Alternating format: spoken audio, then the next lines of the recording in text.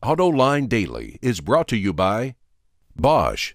The number of clean diesel models in North America will double by 2014. Bosch Clean Diesel. Good, clean, fun. Bridgestone. Your journey, our passion. Dow Automotive Systems. Improving durability and increasing design flexibility with Betamate structural adhesives at dowbetamate.com. And by the 2013 Hyundai Sonata. Learn more at HyundaiSonata.com. Welcome to AutoLine Daily. I'm John McElroy. It's Friday, and here's the news. Toyota reported its latest financial numbers, and they sure do look good. The giant Japanese automaker sold 2.2 million vehicles in the last quarter, up by more than 1 million units compared to last year, when the company was hit hard by the earthquake, which hit Japan. Revenue shot up nearly 60% to $68 billion, and Toyota reported a net profit of $3.6 billion. Interestingly, since GM reported sales of 2.4 million vehicles, this would make GM the number one automaker based on vehicle sales. However, some analysts do not count GM's sales of Wuling brand vehicles in China, since GM is a minority owner in that partnership. Take Wuling out, and Toyota surpasses GM. Speaking of GM, we got a chance to drive the Chevrolet Spark that is coming to the U.S. for the first time. This funky-looking A-Class hatchback is already sold all around the world and built in 6 different countries. It's only 4 inches longer than a Fiat 500, but comes with 4 doors and feels far roomier, especially in the back seat. It's powered by a 1.25-liter 4-cylinder engine that generates 84 horsepower and 83 pound-feet of torque, and it's mated to either a 5-speed manual or only a 4-speed automatic. Thanks to a curb weight of only 2,300 pounds, however, the car does not feel underpowered. The base price is $13,000 with a manual trans. The automatic costs another $1,000. Load it all up, and the price comes to nearly $17,000. Chevy wants to emphasize the city fuel economy of 32 mpgs with the manual and 28 with the automatic. The highway number is 38, but this car is designed for urban use. My overall impression? The Spark offers an interesting infotainment package, good styling, decent enough dynamics, and an attractive price. And it gets Chevy into a segment where it's never competed before, at least not in the North American market. On last night's super special episode of AutoLine After Hours, we took a tour of GM's design center with the man himself, Ed Welburn. There was a ton of cool stuff on display, but on the way out, we ran across something I'd never seen before, called the Pegasus. This red-hot car was built to former GM design honcho Bill Mitchell's specifications. It's essentially a customized Pontiac Trans Am, but powered by a Ferrari V12 competition engine that supposedly is worth a fortune all on its own. The shifter and gauges are Ferrari as well. Mitchell was a Ferrari aficionado, which is why he had this car built.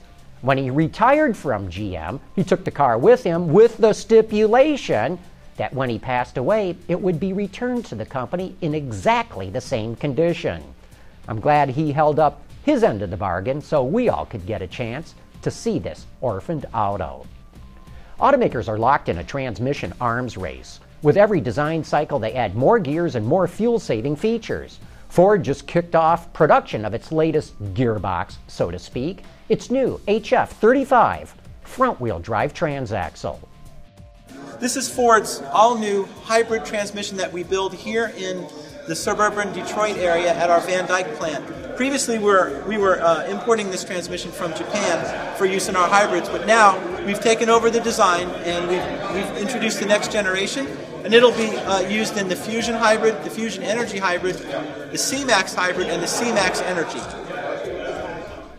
Production of this new transmission is part of a $632 million investment that Ford and its suppliers are making in North America to increase manufacturing flexibility and capacity. Interestingly, by doing the work in-house, the company was able to reduce development costs by 20%.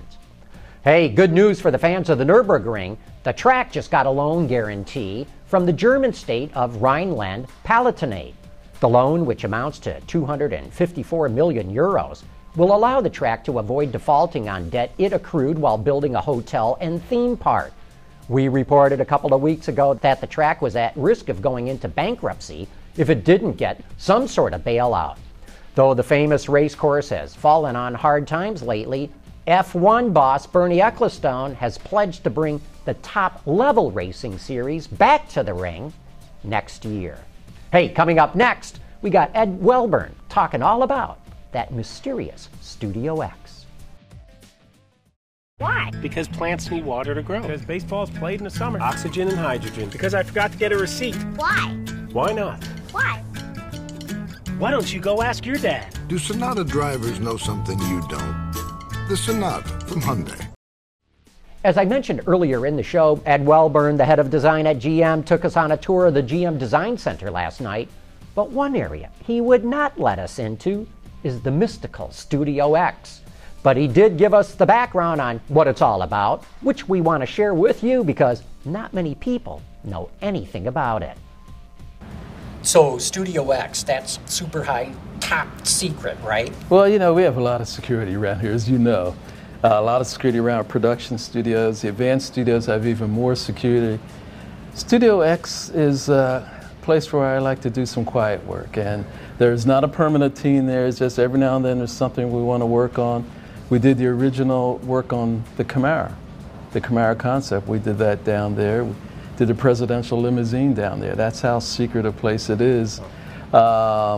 Very few people that work in this building even know where it is.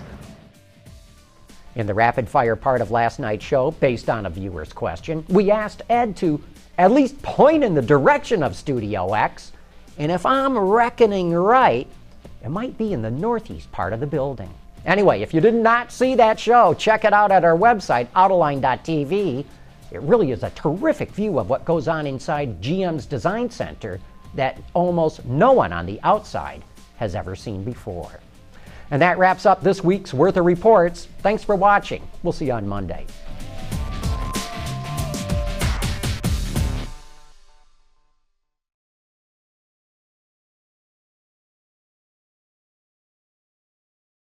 Wards is the industry leader for news, data, and analysis. That's why companies across the globe subscribe to our premium service, maybe even your own.